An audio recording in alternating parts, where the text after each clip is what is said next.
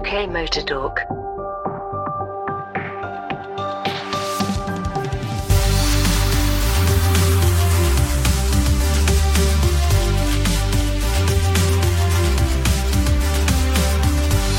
Well, hello everybody and welcome to yet another UK Motor Talk podcast. I'm Mike. I'm Jim. Good evening, good day.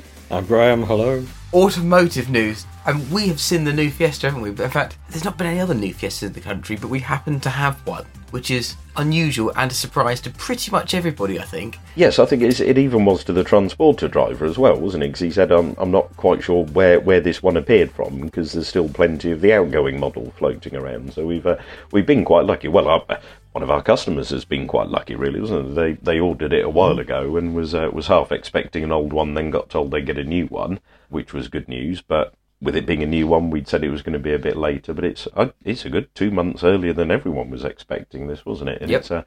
It's quite a nice bit of kit to look at. It's maybe a bit softer, a bit smoother than the outgoing. I think we need to see a few different colours and a few different styles to work out what's best. I think with a lot of cars these days, they're very spec and colour dependent, more so than ever. You need to get the right car, right colour, right wheels for it to really pop and look just so. You know, the outgoing Fiesta, ST line trim and Desert Island Blue was always the one for me. So, but whether this one will suit slightly darker colours, I think it might do. Not quite sure, but it's good to see, and it's as I say, even better news for the lucky person who's ordered it. It's got lots of intakes on it now, because I don't have fog lamps anymore, like most new cars with LED lights. You just don't really need them. But I really only spotted because it was side on the transport. I thought, that's got massive wheels, and it's got 18-inch wheels. I thought, it's got tinted tail lamps. Okay. So this was something which you used to get, if you remember, on sort of the VWs in the sort of early noughties. They used to do the darkened lamps on like the GTI spec cars. I always thought they looked pretty good. And you can get them on Euro spec RS turbos and that kind of stuff as well.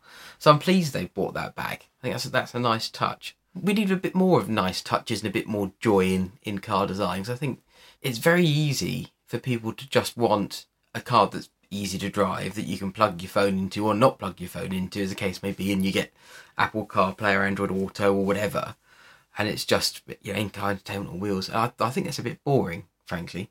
So to have something that's a bit interesting to look at and a bit interesting to drive, which for a change isn't an SUV, in my book is pretty welcome.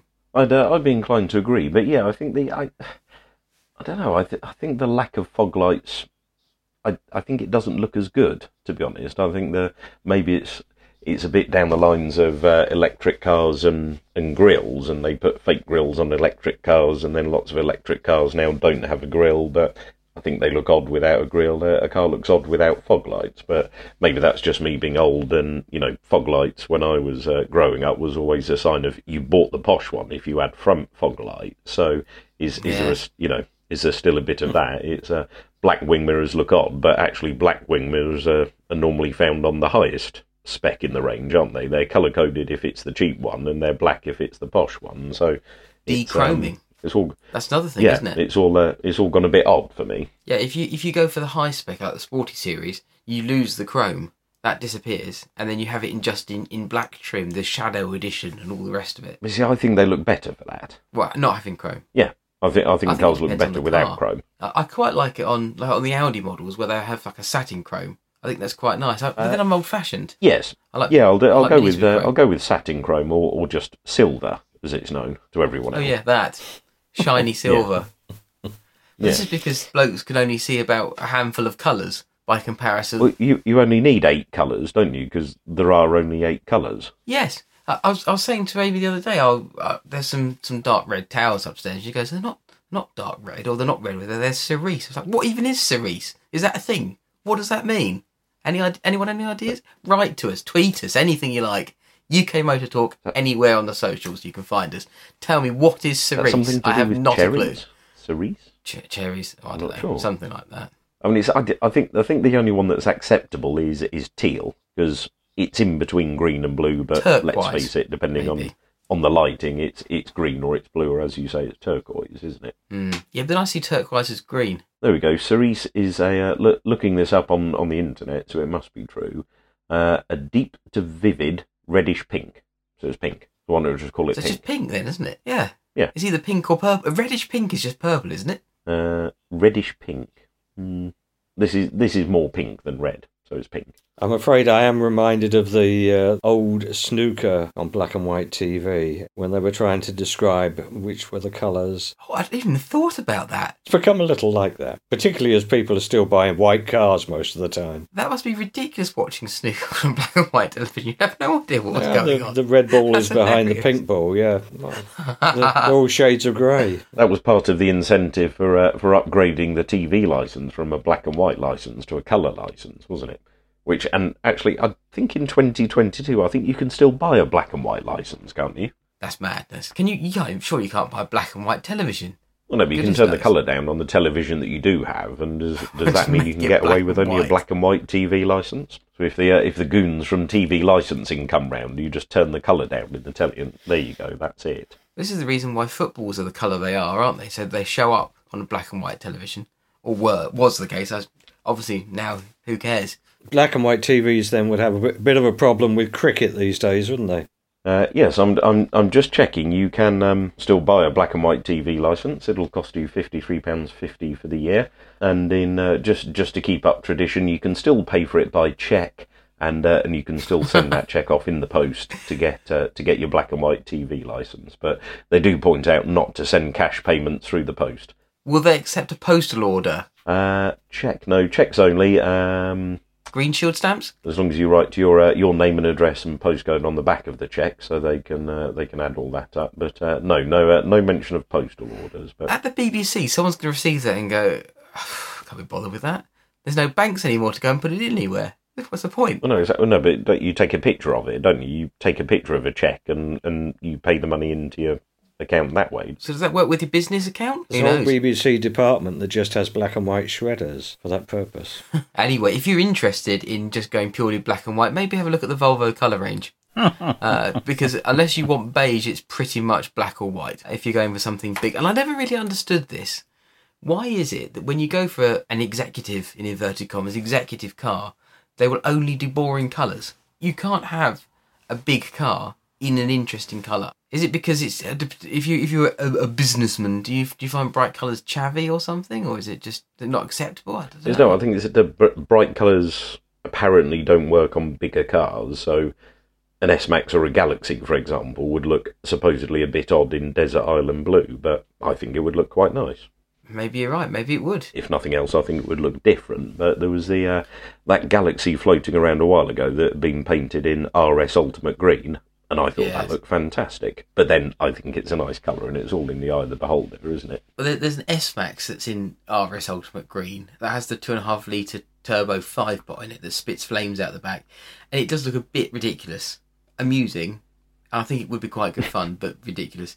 That said, I was wandering around a road that floods a lot down near Chichester the other day, which is hilarious because someone parked a Fusion in it and forgot about it. When they came back to it, everyone stood there watching this Fusion that's just up to the floor pan in water.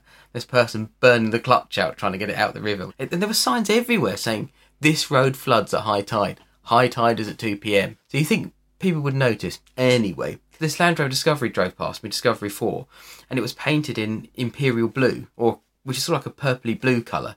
Because obviously we have no idea there's probably a name for a purpley blue colour. I have no idea what it is.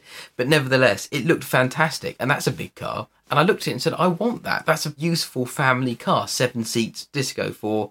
I'm amazed that it's survived this long, frankly. And presumably it just come back from the garage, because you can always assume that, can't you, about those. But it did look fantastic and majestic as it was pushing itself through the water.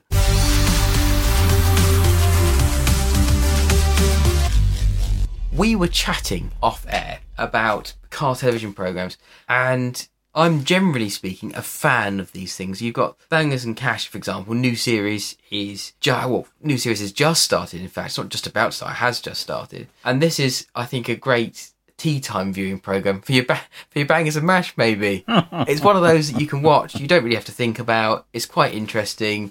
Everyone in it's interesting. Derek's a proper character. Irreplaceable. This is, I think, fantastic tea time viewing. And then you've got other programmes like Salvage Hunters, I really enjoy, with classic cars. And that's got Paul Cowland and Drew Pritchard. And they go out and find a car, bring it back. Paul restores it in his workshop, and they have a really beautiful car at the end of it, generally speaking. And sometimes it's some really left field stuff like 2CV vans or a Saab or something.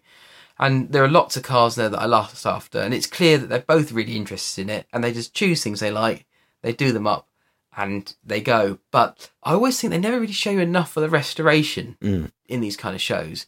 I find it really interesting. It was definitely the case with the likes of Wheeler Dealers. And now you can see Ed's YouTube channel, which is really interested in China's Garage.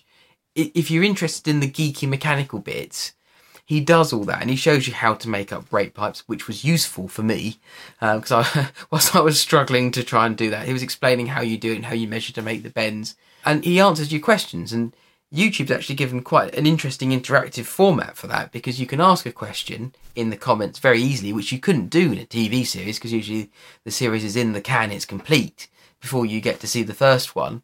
And he addresses it in the next episode. I find that really interesting. But I do still really like car shows, even though some of them are very formulaic and you've seen them all before to an extent. That, you know, they get the car, they do the car up, they sell it for a profit, hold out your hand, or what have you. Yeah, I really enjoyed some of them. And as you say, Mike, some of them, they just skimp the restoration bit. They don't really cover that in any sort of detail whatsoever. And then it becomes entertainment, and you might as well be watching Top Gear, which is, as far as I'm concerned, no longer a motoring program. It's a clown program. But I am curious as to what's happening with Richard and his forthcoming series, which is supposed to be more about the restoration. At least he's selling a number of his cars and bikes to fund it. Yeah, I've watched an episode or two of that. I've seen the first episode or two of that. It was quite enjoyable, but I think in terms of restoration and doing a car properly, as you or I, if we had the time and skills and budget to get a car as perfect as it can be, I think overhauling for me is one program that stands out as just being, God, they do it properly. And Chip Foose and his team, the cars maybe aren't always quite to my taste. There's a bit too much pinstriping and chrome going on. But what because it's mainly American muscle cars and hot rods and trucks and things like that. But the quality and attention to detail, but like so many shows that are done for entertainment, you can see the bits they've skimped round or missed or not done or not touched, and you think, oh yeah, whoever buys that is going to have to do that later. Overhauling, you know that actually, yeah, if you picked up one of those, that's the best that car has ever been, and probably 10 times better than when it rolled out of the factory. So if you haven't seen it overhauling, you can see that on Discovery. I think Discovery Turbo, they show it quite a bit. Well worth a watch. And the episode where they steal Chip Foose's own car, overhaul it for him over a period of a few months, and then present it back to him as a surprise is a particular highlight. It's a very good episode, that one. No pressure being responsible for overhauling a car for the master of overhauling. It's no mean feat. I was just going through the list today, and if you wanted to, you could probably watch 24-hour TV of just joining up all of the programs on all of the channels, and that's only on Freeview. It's just pure escapism for me, because the truth of the matter is, actually restoring a car, it's hard work, and a lot of it is quite boring. So scraping off old underseal, cleaning things back, wire wool, sanding things, dipping stuff, painting it, a lot of it isn't exciting, it isn't glamorous, and it isn't sexy. However, putting it all back together is quite exciting. When you get boxes of things that turn up and everything's here and it's the right bit, and you get to put it all back together again, it is interesting. I do enjoy that part of it. It becomes hard when you've got money constraints, time constraints, you're tired. These things do make it that bit trickier, but I do enjoy watching the transformation. And if you had a lot of money behind you or a lot of time behind you, or preferably both, you can get some really, truly interesting results, some really, truly stunning results. You really do need to invest an awful lot of, as you say, time and effort, but you need to invest a lot of money in kit, because so many cars of all ages, and I've been working on cars since I was a kid, And there's always the specialist bit you needed. The one I discovered not many years ago was the device for putting the springs back on brakes. You know, that long elongated spring with the double hooked end? You can get a device to just do that, which saves squashing it with a pair of pliers, which was the usual way of doing it. It's just a complicated hook. Costs you a couple of quid, but you know the trade knows all these tricks and all these tools. There have been so many useful tools that I've bought that not necessarily have been expensive. Tools like a long distance reaching water pipe clip. So you know the ones that are sort of like a sprung clip that go past each other, and you can squeeze it all the way through the engine bay because it's like on a long wire effectively. Hook it over the top of the clamp, which you'd normally do with a pair of mole grips or a pair of long nose pliers, and then invariably slip and trap your finger in it and everything else. And you just literally hook it over the top, squeeze the trigger, and it locks on. You can just slide the thing back. It makes things so easy, and it was about a tenner. I bought a series of long nose pliers, which are about 12 inches long. Again, you could get to... I needed to replace an emissions pipe on a Focus. I could get through the front of the inlet manifold, pull it off, put the next one back on again. Happy days at taking the manifold off. Stupid stuff like this, and you think, why on earth did I not invest in this in the past? And I guess part of that's the learning process.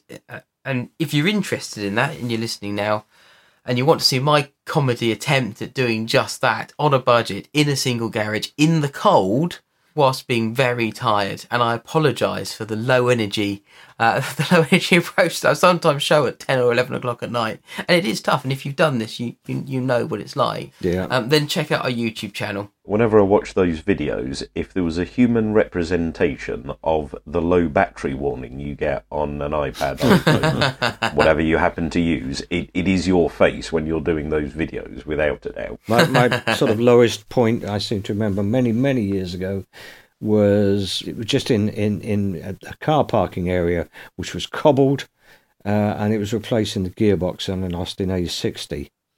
And they're heavy bloody things, and the only way you could lift it into place if you were on your own was to have it on your chest and then sort of flex yourself up so that it went back into place. It's just, no tools, no energy, and a complete bloody nightmare to do. So much of what has to be done on old cars is like that. So, if you can buy a specialist tool, and I mean, I've now got several jacks, so I can lift a bloody gearbox back into place, rather than relying upon the strength of my ribs to do so. It was not a nice experience, particularly when it started raining. Or better than that, employ a man to do it for you with a ramp and a garage, because these things are obviously a real pain to do, and I can understand why people would rather just pay someone to do it. But I'm too mean to do that. Well, if you're petrolheads like us, if you've got a project car at home, or you're just too tight, let us know, because we'll be really interested to see it, and we'll be really interested to see how you've tackled the problem of restoring a car at home. So if you've got something interesting, tweet us, Facebook us, DM us, whatever you like. We're UK Motor Talk everywhere, and we'd definitely like to see it. And if your idea is good enough, then we'll think about it for a TV series to add to all of the others. Well, why not indeed? We'd certainly like to feature on our YouTube channel, so let us know. Good. Back to car programmes then, if I may. There's one that I really did enjoy, and I was quite disappointed they didn't do more of, and that was For the Love of Cars, with Philip Glenister and Anstead. And I really thought that was a brilliant series.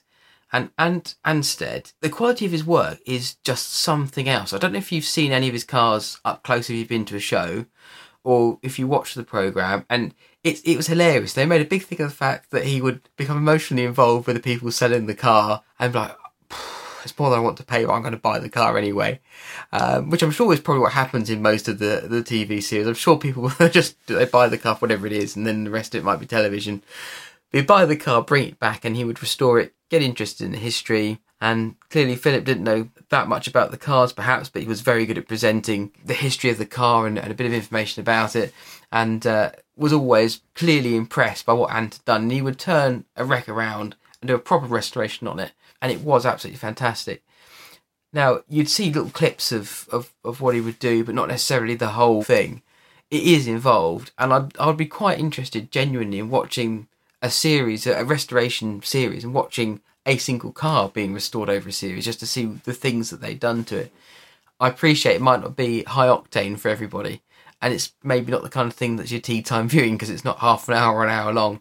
But I think that'd be quite interesting. You can always learn from these things. There's always something to be learned. Some programs far better than others, but Anstead is certainly, for me, he's a good mechanic to watch. You can learn an awful lot from the way he does stuff. He's a nice guy too, actually. He is a genuinely nice chap. If you ever get the opportunity to speak to him when he's not in America, then definitely do. He does some of the classic car shows, and he did one up in Surrey a little while back. And yeah, genuinely top bloke, really interested in cars and just talking about them, which is really nice. And it's nice to find characters that really do just live the passion the same way that we do. And I think you have to really be interested in it to do it, because otherwise it would just be boring as hell. If you've ever prepped a car for paint, it takes a long time, hours and hours and hours, weeks sometimes, to get the panels, to get them flat, to get the primer how you want it to be. And it's got to be perfect before it gets painted, because otherwise you really see it through the paint. There's a couple of examples of my car. I spent about 7 weeks prepping the paint, and I took it to where I worked at the time. We tucked it in the corner of the workshop, and then one day we wheeled it out and we painted the car. And all the paint pickled up in a couple of areas because the accelerant I'd used in the primer seemed to just react with the paint. We have no reason to suspect it would, because it didn't do it anywhere else, but a couple of bits we had to flat back really quickly. And you can see the difference in the panels where I'd spent weeks preparing them, and those little bits where we'd gone, bloody hell, I need to get this car painted in time for my wedding, because it was pretty close to the wire. And just how quickly we had to flat that back and get it ready to paint it. You can see the difference in the quality. It makes a massive difference, and I learned a lot very quickly. And I think that's important. I think that's kind of okay if you're doing this stuff yourself. You do learn from your mistakes. But that kind of thing, I think would be particularly interesting for me to see. I'm not sure it's for everybody. And then you get different kinds of shows. Like you say, Top Gear is very much entertainment based now. Do you learn a lot about cars from it? Maybe not. Absolutely not. I don't know. I think you learn a bit about the cars from Chris Harris. I think Yes. I think Paddy and Freddie are there for entertainment. I mean, I'm not the biggest fan of Paddy's presenting style when it comes to Top Gear. Not quite sure he's right, but Freddie and Chris seem to have that chemistry together and work quite well. I think Freddie's getting the hang of it. Yeah. But I think they're always on a hiding to nothing, those three, aren't they? Because they are not Clarkson, Hammond and May. And it's as simple as that. Yeah, but they're still doing some of the same sort of nonsense. I feel really sorry for them, because they're expected to do a certain formula in Top Gear. We've seen them in person, and they do have a really good chemistry. And Freddie Flintoff is one of Chris Harris's heroes. Chris Harris is a fantastic journalist. He is an absolutely top-notch journalist when it comes to cars. He knows what he's talking about. He knows how the car feels, and he knows how to drive. He's produced a whole series of films on YouTube. Obviously, he had his own channel, Chris Harris on Cars. The stuff that he did was absolutely excellent. And I've got a huge amount of time for him. I really do, as a serious journalist. I enjoy Top Gear as entertainment. I don't see it as a serious car show. I've been watching Fifth Gear Recharged, which Fifth Gear you think would probably be following Top Gear in the way that it was trying to do certain challenges and things. It's not the case at all. Fifth Gear has gone the other way, and they've gone to what I guess I was going to say classic Top Gear, but I mean sort of pre-Clarkson era Top Gear was like, where they would have a road test and they'll talk about the cars. I actually find it really interesting, partly because it's still relatively new technology, so I'm learning a lot. They had Grace Webb off of Grace's Amazing Machines, which if you've got kids, you will know some people call Top Gear, because she goes and experiences different planes and trains and cars and all kinds of bits and pieces. Again, presented really well on motorbikes, electric motorbikes. I find, again, really just quite interesting to sit and watch.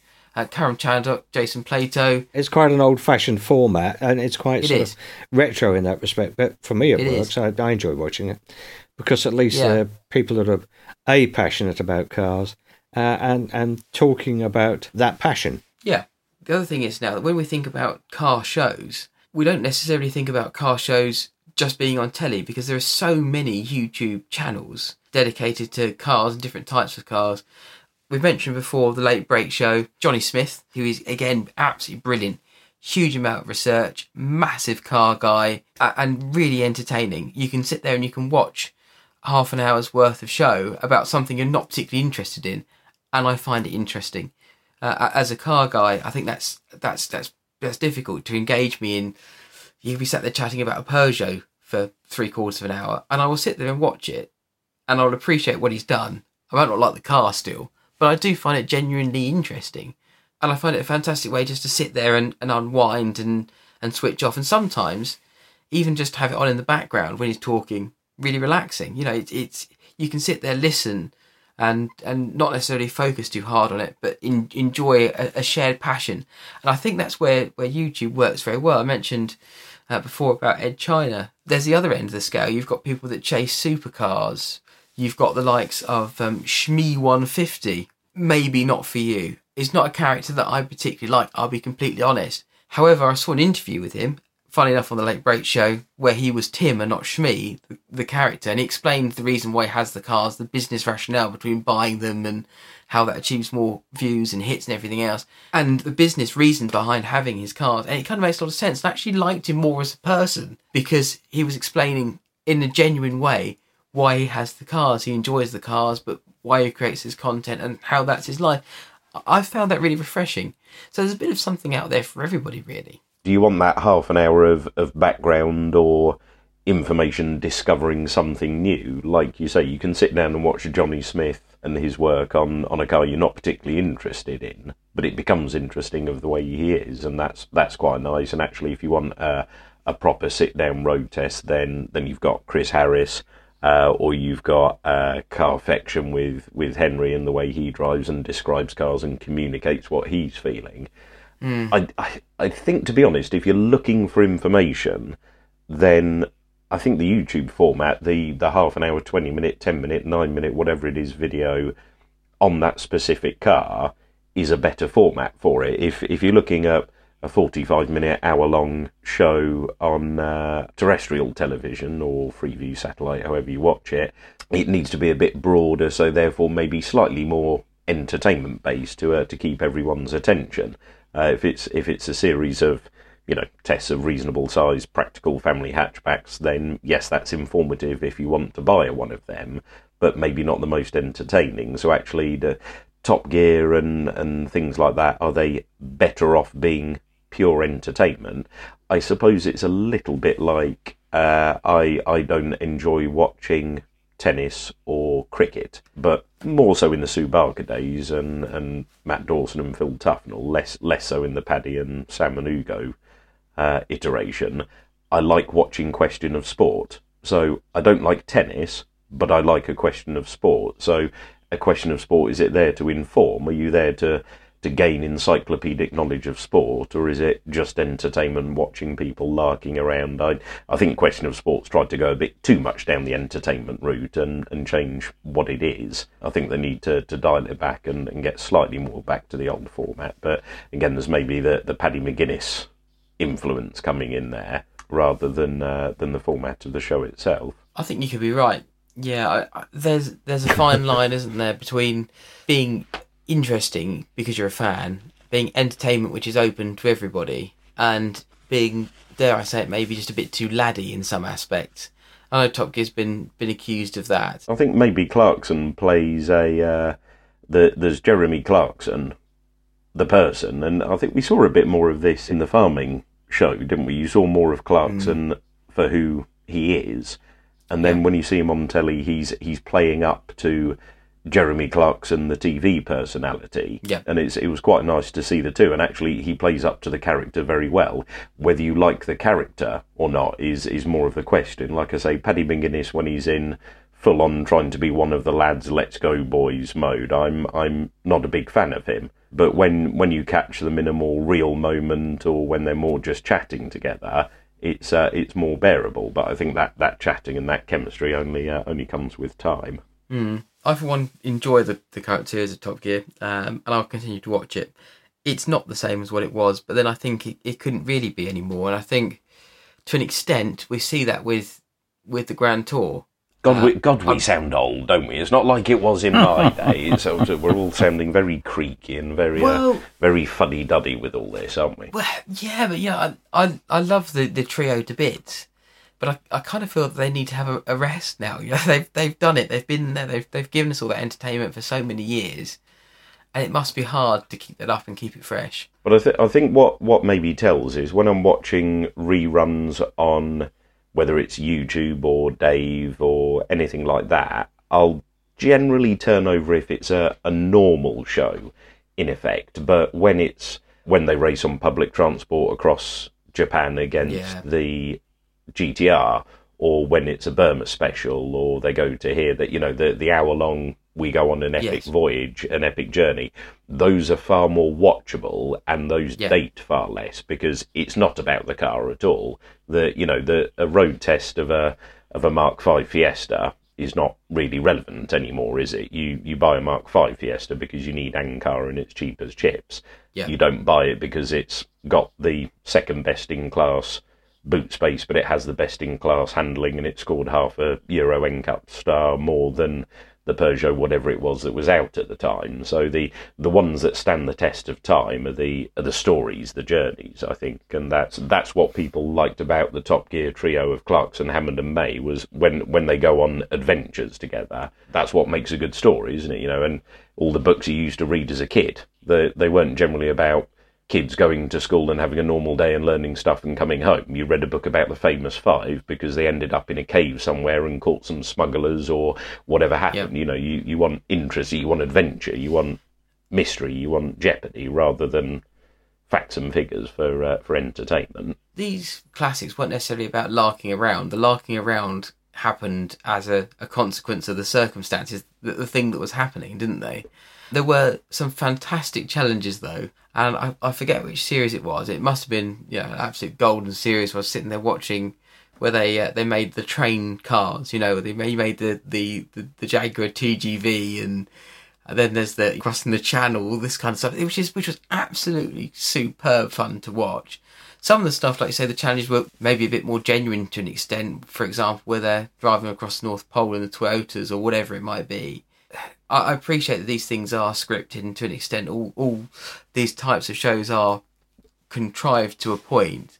But there have been some brilliant, absolute gold Top Gear episodes, classic Top Gear episodes. And it's almost when they're not trying too hard to have the banter. And I get what you say with McGuinness, because there is that. He does seem to try a bit too hard. But I do feel for the guys in that, as you say, they're always going to try and live up to the trio because they have such a legacy with Top Gear. And I think they'll freely admit they're not them, and they're trying to do their own thing. And I think that's kind of working out now. Yeah, I mean, I think that one of the highlights for me over the last season or two has been those longer road trips, or the electric car challenge they did recently, and they ended up on top of a mountain and larking about, and then the range of getting back and racing each other, that kind of thing. That was quite interesting. But I think probably the best piece that Paddy's done on his own was Eddie Kidd, because that was I think the real Paddy, and seeing him meet one of his heroes and the story and a little bit tear-jerky, but it was just real. He wasn't, or didn't seem to be, trying too hard. So if they could do a few more things like that, I think that would send the show off in a slightly better direction, I think. Just my 2 pence worth. I think you could be right. And on that thought, if you have anything you'd like to see us put into our content, so if you want to see certain videos, you want us to talk about certain things on the podcast, then please do let us know, because we're here just to please you. And we do hope you enjoy listening to us chatting about the things that we end up enjoying. All right. Or even if you have us on in the background. Yes, or indeed if you just have our dulcet tones helping you get to sleep, do let us know. But we hope you enjoy following us along in our trials and tribulations in automotive life and all the things that we see. We are petrol heads, or car heads, or whatever you want to call it, if you want to include the EV stuff, just like you. So thanks for listening, guys. We really appreciate it. And I guess on that note, it's time to say goodbye. So from me, Mike, it's goodbye. From me, Jim, it's goodbye. Take care. And from me, Graham, it's goodbye. UK Motor Talk, a First Take Media production.